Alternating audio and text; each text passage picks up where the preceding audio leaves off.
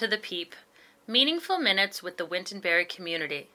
The Peep is an early childhood podcast for families that gives easy tips and activities for preschoolers. It is provided by the certified teaching staff at Wintonberry Early Childhood Magnet School. I'm Mary Munson, a teacher here at Wintonberry, and this is episode 10, Choosing a Good Read Aloud. So, I'm here to talk to you about what a read aloud is and what makes some better than the others. A read aloud is simply a book that you read out loud to children. Picture books by nature are written to be read out loud. Text is often lyrical to guide children through the story while they enjoy the illustrations. But what books do young children love to hear? What gets them excited about a certain book and makes them want to hear it over and over? Well, the answer to that varies.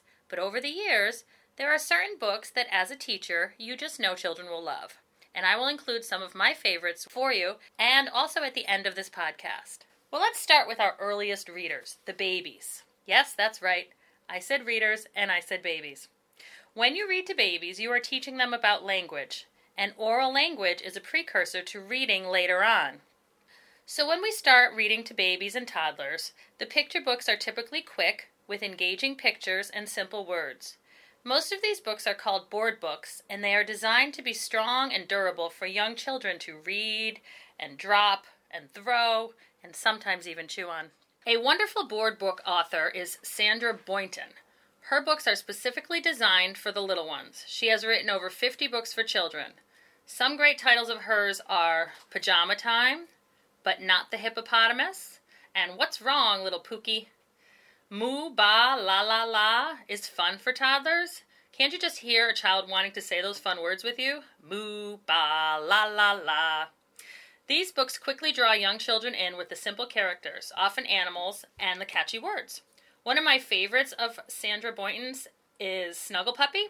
My daughter and I would sing the catchy refrain, laugh and giggle, and of course snuggle into this one. So let's just mention the snuggle factor for a minute.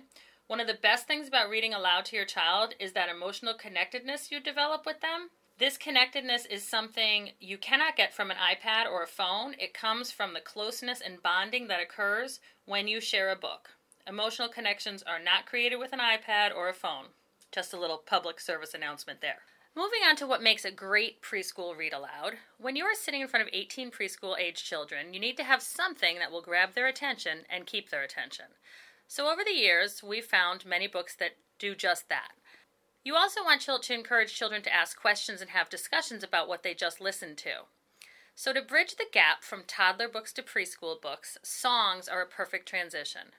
Books that illustrate favorite toddler songs like The Wheels on the Bus, or The Eensy Weensy Spider, Miss Mary Mack, or There Was an Old Man Named Michael Finnegan, where children can see that their favorite songs can be brought to life through pictures and words. That immediately draws them in because they have some prior knowledge about the book. Nursery rhyme books are also wonderful because your child can read or sing along with you and the book too. This is another early step towards learning how to read. Then you can start introducing character-driven books. Characters like Clifford or Pete the Cat, Curious George, Corduroy, The Cat in the Hat, Winnie the Pooh, Fancy Nancy or Rainbow Fish, or Pout Pout Fish, whichever character your child seems to gravitate towards. Just follow their lead and read multiple versions on that particular character. Through the characters, you can start having discussions about what the character does in the book, where he or she goes, how they feel about what's happening to them. These discussions are great ways to help your child understand the plot of the book. Many picture books also offer an opportunity to play with the book. Mo Willems has a great book called Don't Let the Pigeon Drive the Bus. In this book, Mo Willems uses speech bubbles to have the pigeon and the bus driver talk directly to your child. The child then becomes an active participant in the book, telling the pigeon it is not okay for him to drive the bus. This is always a class favorite because children get to be in control and use their own power to tell the pigeon what not to do. They love to yell no at the pigeon as the pigeon tries to convince them that driving the bus is really a good idea. A hilarious interactive book that hit the market a few years ago is The Book with No Pictures. This book instructs the reader to say and do everything that is written in it. So the reader has to say silly words like blork and blurf. The reader also has to act like a monkey and say the all-time favorite preschool word, but. Always gets people laughing. Still even makes me giggle. A story that you may remember from your childhood that makes you a participant in the story is the monster at the end of this book. Lovable old Grover from Sesame Street is terrified to get to the end of the book, but every time your child turns a page, it brings him closer and closer to the monster. Children love feeling their power as they break through Grover's clever barricades, and much to Grover's dismay, the child forces him to the end of the book, where the inevitable monster awaits. So as you can see, books are more than just something to read at bedtime. Books are fun and should become a part of a child's day, just like toys are. In fact, you will find that if you place books all around your house, children will start to gravitate towards them like they do their toys. So what about bedtime books? There are certain picture books that are written specifically to calm children at bedtime. You certainly don't want to be yelling at a pigeon not to drive a bus, or breaking down walls with Grover as your child gets ready to drift off to sleep. That's not very relaxing. So what makes a good bedtime read aloud? Well, there's a few things to look for. Books that have gentle rhythms, almost like lullabies, are a great place to start. A classic example, like Goodnight Moon, showcases a soothing and soft rhythm and rhyme structure. Listen as I read a little of it. In the great green room, there was a telephone and a red balloon and a picture of the cow jumping over the moon. And there were 3 little bears sitting on chairs, and 2 little kittens, and a pair of mittens, and a little toy house, and a young little mouse, and a comb and a brush, and a bowl full of mush, and a quiet old lady who was whispering hush. Ah. Doesn't it just slow you down and settle you in, makes you feel very relaxed?